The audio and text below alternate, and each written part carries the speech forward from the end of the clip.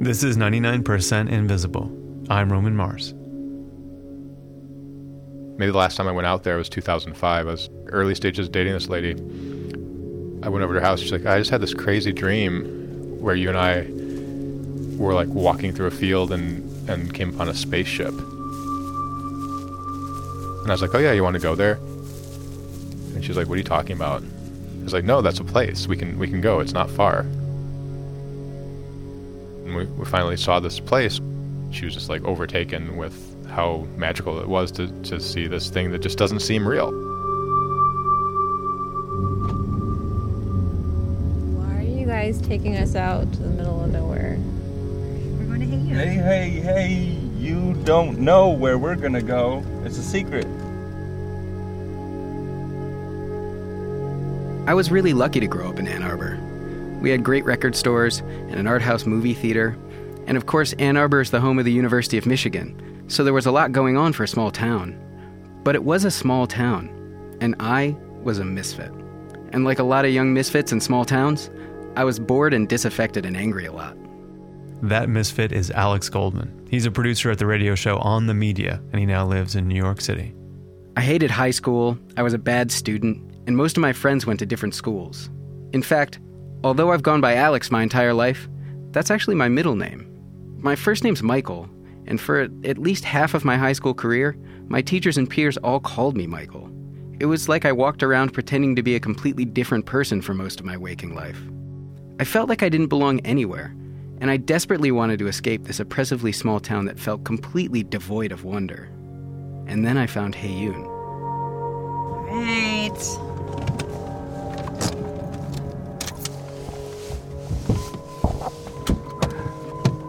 Okay, where are we? Are we in the middle of the woods?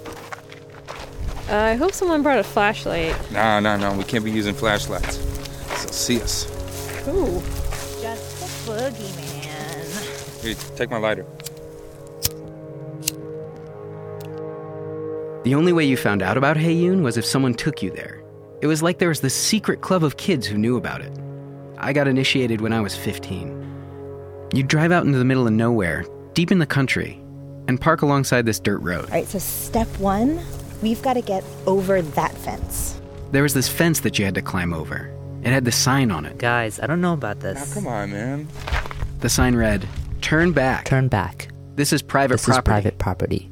You're not welcome here for any reason. Please, now, turn back and leave in peace. Turn back and leave in peace. It almost felt like a dare. Trust me, this is going to change your life. Once you were over the fence, you'd pass alongside a white farmhouse. The guy that owns that house is crazy. I heard a rumor that he shot a kid full of rock salt for getting near his house. I heard he's got a pack of attack dogs. I heard he skinned a kid alive. A path behind the house led to this thin line of trees, but once you made it through the trees, you were in this huge field. And there was something else there in the field. Something man-made. Something really big. Right up here. Okay, hey, shh. Here's what we gotta do. When we get up to that clearing, everybody run as fast as you can. How far? Until you see it. Okay, ready? 3, 2, 1, go!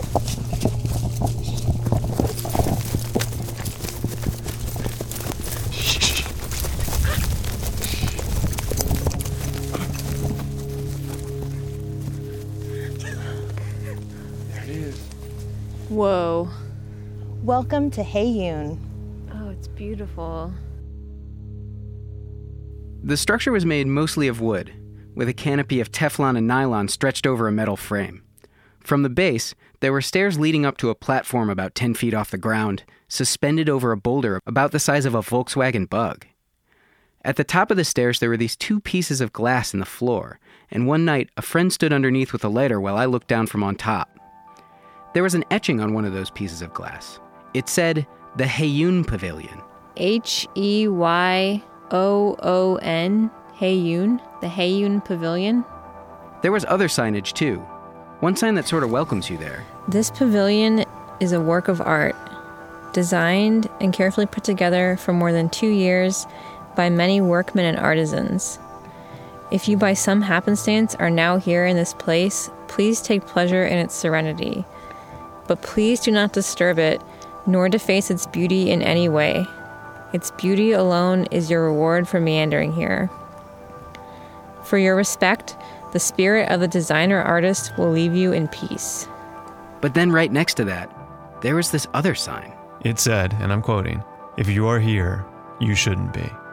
This is a privately owned farm off limits to outsiders. You have crossed clearly marked keep out and no trespassing signs on fence lines and gates. Please, now, respect the owner's privacy by leaving this place in peace. Thank you." Some of the no trespassing signs may have backfired a little bit, because there was I feel like there's this sort of contrariness to teenagers where it's like, well, if there's that many no trespassing signs, then it must be awesome. I rounded up a few of my high school friends and talked to them about Heyoon. It seems like it's still as entrenched in their minds as it has been in mine. It was, it blew my mind the first time I saw it. I'd best describe Heyoon to someone who's never seen it. Jesus, how do I describe it? It's big. It's maybe the size of a small house or a hut. And it looked like a hot air balloon. Like a jellyfish. A mushroom? Mushroomy, sort of? Globe-like. Like a telescope observatory. Like a spaceship. A rocket ship? I mean, when you first look at it, you kind of think it's going to take off or something. It looks very alien and foreign, sitting in the middle of that big field. The place definitely has a Stonehenge feel to it. There were a number of myths about why Heyoon was there. That it was built to commemorate the owner's dead daughter. That it was built along ley lines. That it was created for a wedding ceremony. That it was designed for paganistic rituals or for stargazing. The place was such an enigma. There's no way you could have known it was out there if someone didn't take you to it. The first person who found it has been lost to history, but by the time I was taken there, it was an oral tradition handed down from one group of teens to the next. Part of its power was that in being secret, it created a community. It bound people together. Appealing for an angry 15-year-old. It was a secret, sneaky, teenagers only, like kids versus adults secret time. Heyoon was mysterious, beautiful, and peaceful, and it just kind of reassured you about all of your inner turmoil, your deeper questions, I guess. It's almost like it was designed to inspire teenagers in the local area to come out there and hang out and drink beer and smoke pot and, kind of capture their imagination. I probably went out there once every couple of months for the next 4 or 5 years. We'd go out there and drink, do drugs, sometimes just talk. And of course, it was always thrilling to bring new people out there, to indoctrinate them into our secret club. Plenty of romantic relationships started out there.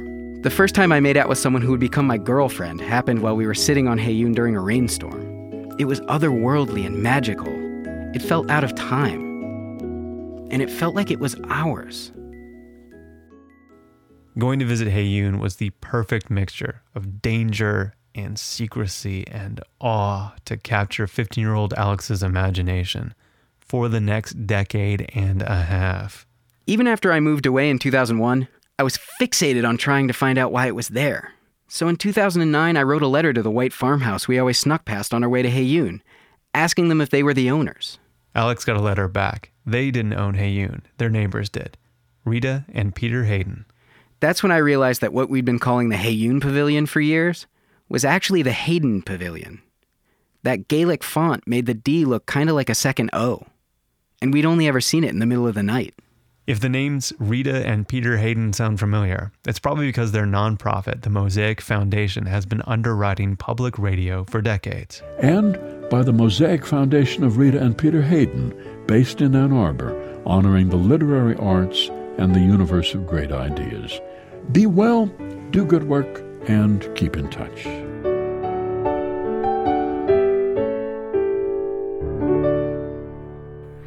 I sent the Heydens a letter, apologizing for my youthful indiscretions, and asking them if I could interview them about Heyoon. Peter Heyoon wrote back, quote, "So you're one of the little who invaded our privacy by visiting our pavilion when you were told at many places along the way not to be there." End quote. This was in 2009, before I was a public radio producer. I was just a guy in New York who fixed computers, and a guy who used to trespass on the Heydon's property. The rest of his letter was friendly, but he wasn't too keen on talking to me. But I couldn't let it go that I'd communicated with the creator of Heyoon, and that the mystery could be solved. It drove me bonkers. So in 2012, after working in public radio for a couple years, now I had a better excuse to try to talk to Heydon, and I decided to try again. Peter Heydon can be a hard man to reach. He doesn't use email. He doesn't always answer the phone. And he was reluctant to give an interview for fear of attracting even more people to Heyoon. But after a couple phone calls and a few fax messages, he agreed to meet me for an interview about Heyoon, at Heyoon. It was like meeting the Wizard of Oz.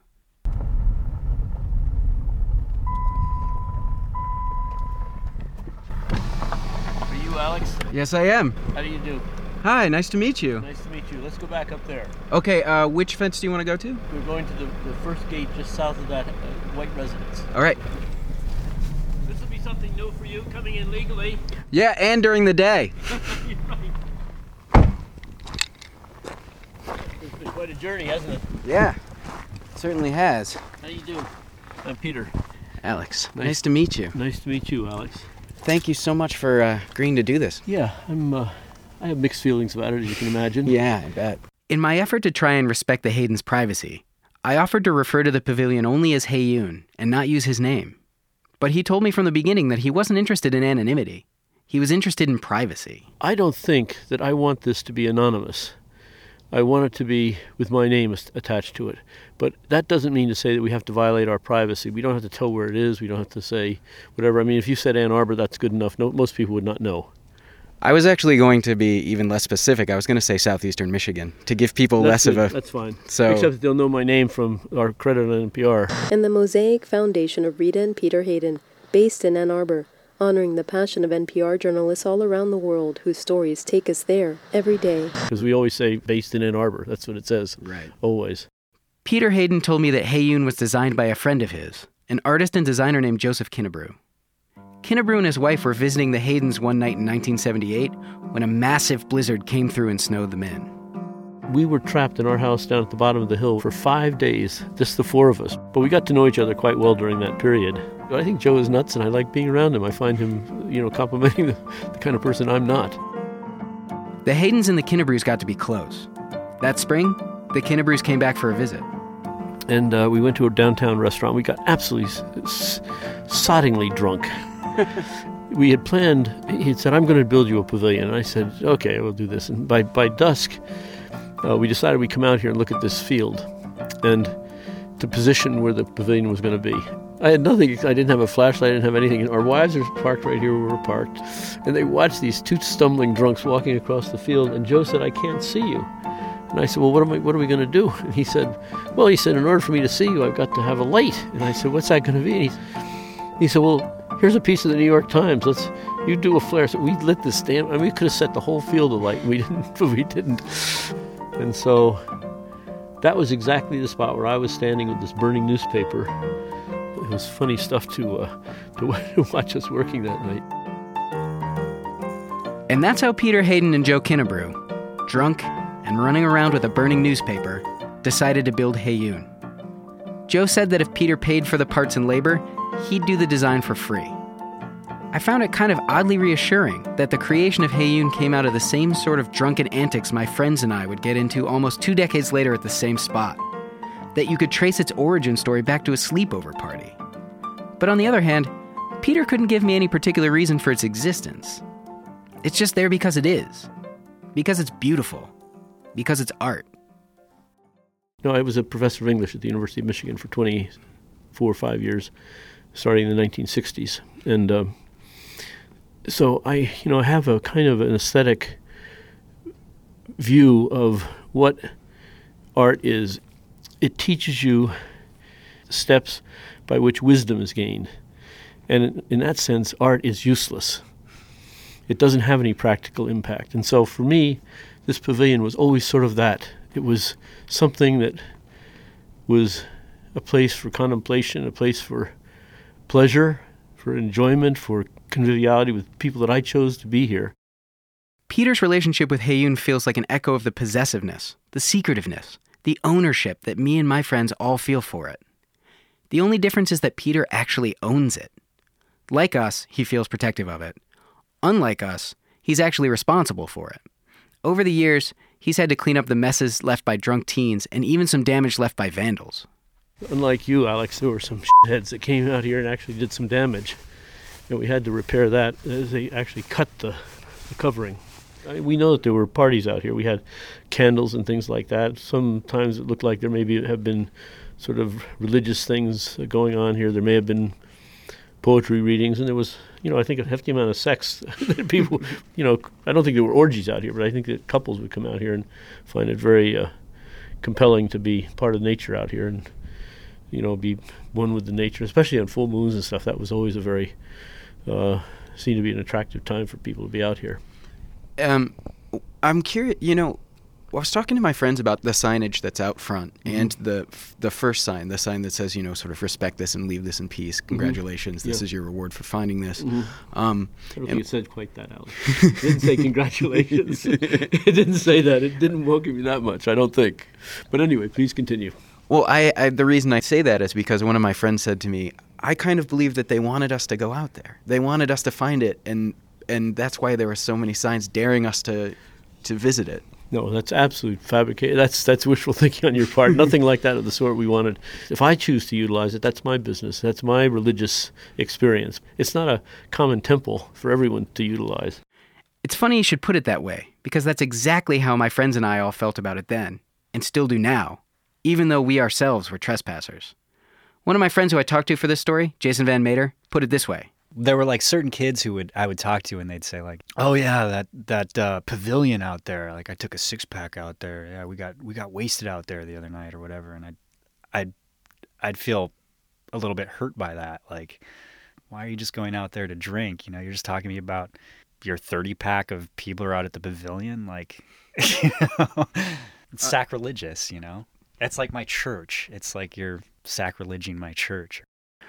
When we found trash at Heyoon left over from other people, my friends and I would clean it up, or at least try to minimize our impact on the place. But for Peter, that doesn't matter. We were all just a bunch of interlopers. Did you go to Pioneer High School? I actually went to all three. I went to Pioneer, Community, and Huron in the course of my troubled high school career. Okay, well anyway, presumably along the way there, at least you learned the English language and you were able to read things, especially something that's subtle like that. But I would challenge you to say that was an invitation. It was not an invitation. It was really meant to say, look, here's the fact. You're here. You've come to this place. I don't want you to do any damage, and I don't want to piss you off. So here's what I'm telling you. Leave. Admire its beauty, but leave. Don't stay here. Leave. And I think that was the message that I wanted people. I didn't want them. Because it's like, spending 20 minutes in your sock drawer as opposed to 5 minutes or 2 minutes in your sock drawer.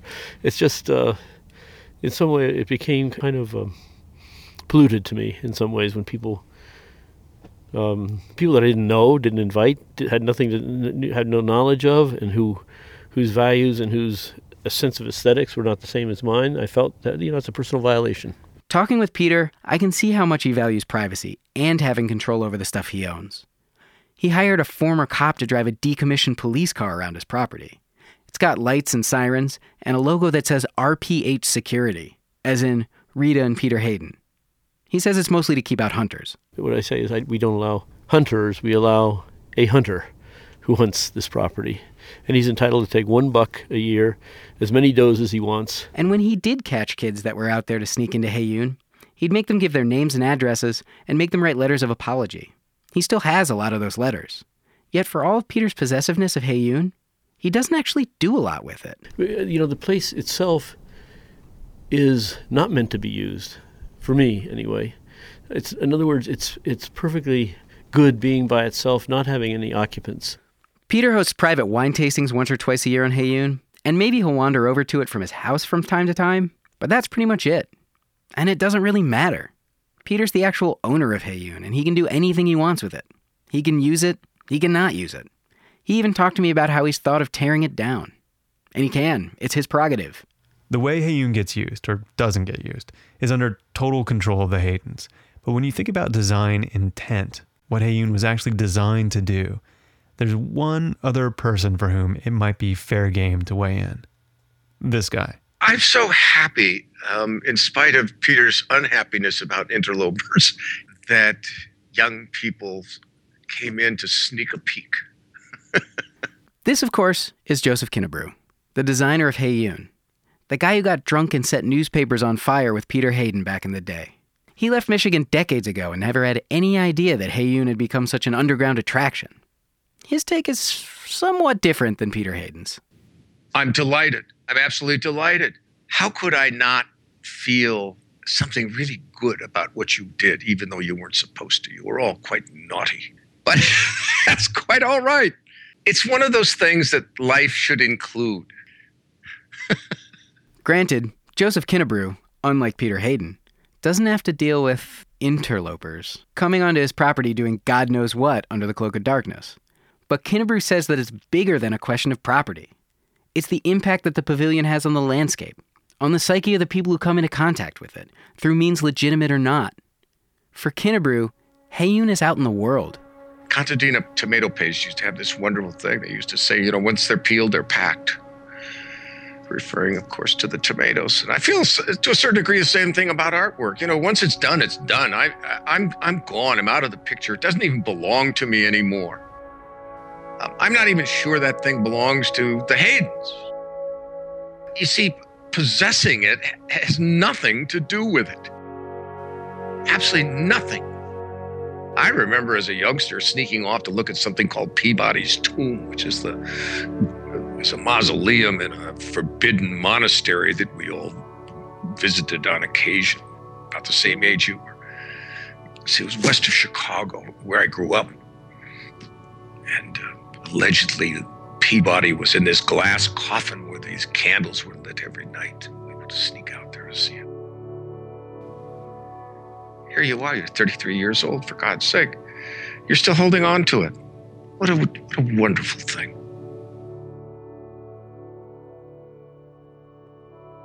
Even though I'm sure it pisses Peter Heyoon off to say this, I can't help but feel like a part of Heyoon belongs to me.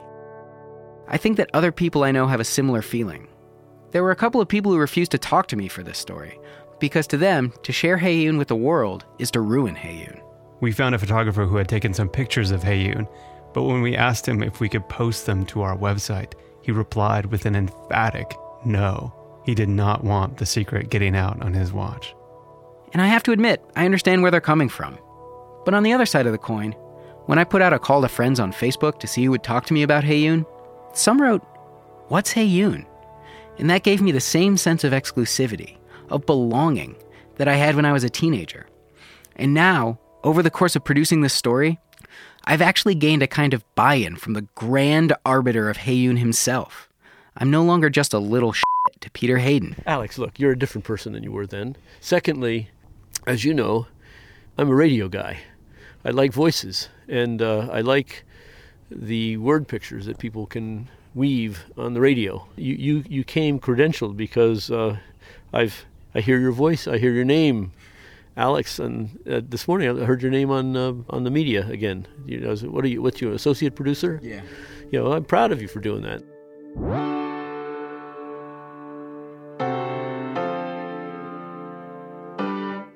I'm grateful that I ever got to see Heyoon, that I live in a world where Heyoon exists. But I'm also grateful that I live in a world where there are magnificent structures that are made without me in mind, with nobody in mind. And while I may have gotten a lot out of it, and attempted to protect it by only gifting it to certain people, the Heydons are just trying to do the same thing. So even though this feels a little hypocritical, I have to say it. If you ever find yourself out in the middle of nowhere in southeastern Michigan, and you happen to come across some foreboding signs along the side of the road, as a favor to the Heydons, and to me and my friends, please, now, turn back and leave in peace. Leave. Don't stay here. Leave.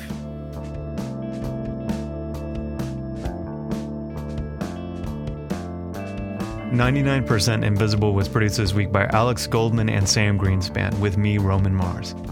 The people Alex interviewed about breaking into Heyoon with him when he was a kid were Rob Logan, Kara Kavarin, Ben Tidswell, Ann Ryan, Fred Thomas, Jason Van Mater, and Alex Bird. Hopefully the statute of limitations on trespassing is up by now. Special thanks to our cast of radio players, including Cameron Locke, Mooj Zadie, Ashley Ann Crickbaum, and Pat Mesiti-Miller. They did not break into Heyoon, they faked it all in my backyard. So please don't write us and ask us how to find Heyoon. We do not know. Alex did not tell us. Cam, you want to say like, I have something about a flashlight. Okay. And then I'll say, nah, we can't be having flashlights. Sorry. Let's go. Wow. Don't laugh because you're gonna mess up the recording. Hey, no flashlights. As in character, I was acting being an actor. No flashlights. Should I start over? I actually really have to pee. Okay, I just gotta do this. Are we gonna get out or do it? Hold on. Thus concludes Heyoon reenactment, June 7th, 2013. We are a project of 91.7 local public radio KALW in San Francisco and the American Institute of Architects in San Francisco. You can find the show and like the show on Facebook. I tweet at Roman Mars. But as I said, we couldn't post photos of Heyoon, so we had the incredibly talented graphic artist Emil Holmwood of The Caravan make us some really great illustrations to go with this episode. So the story continues at 99percentinvisible.org. Radiotopia from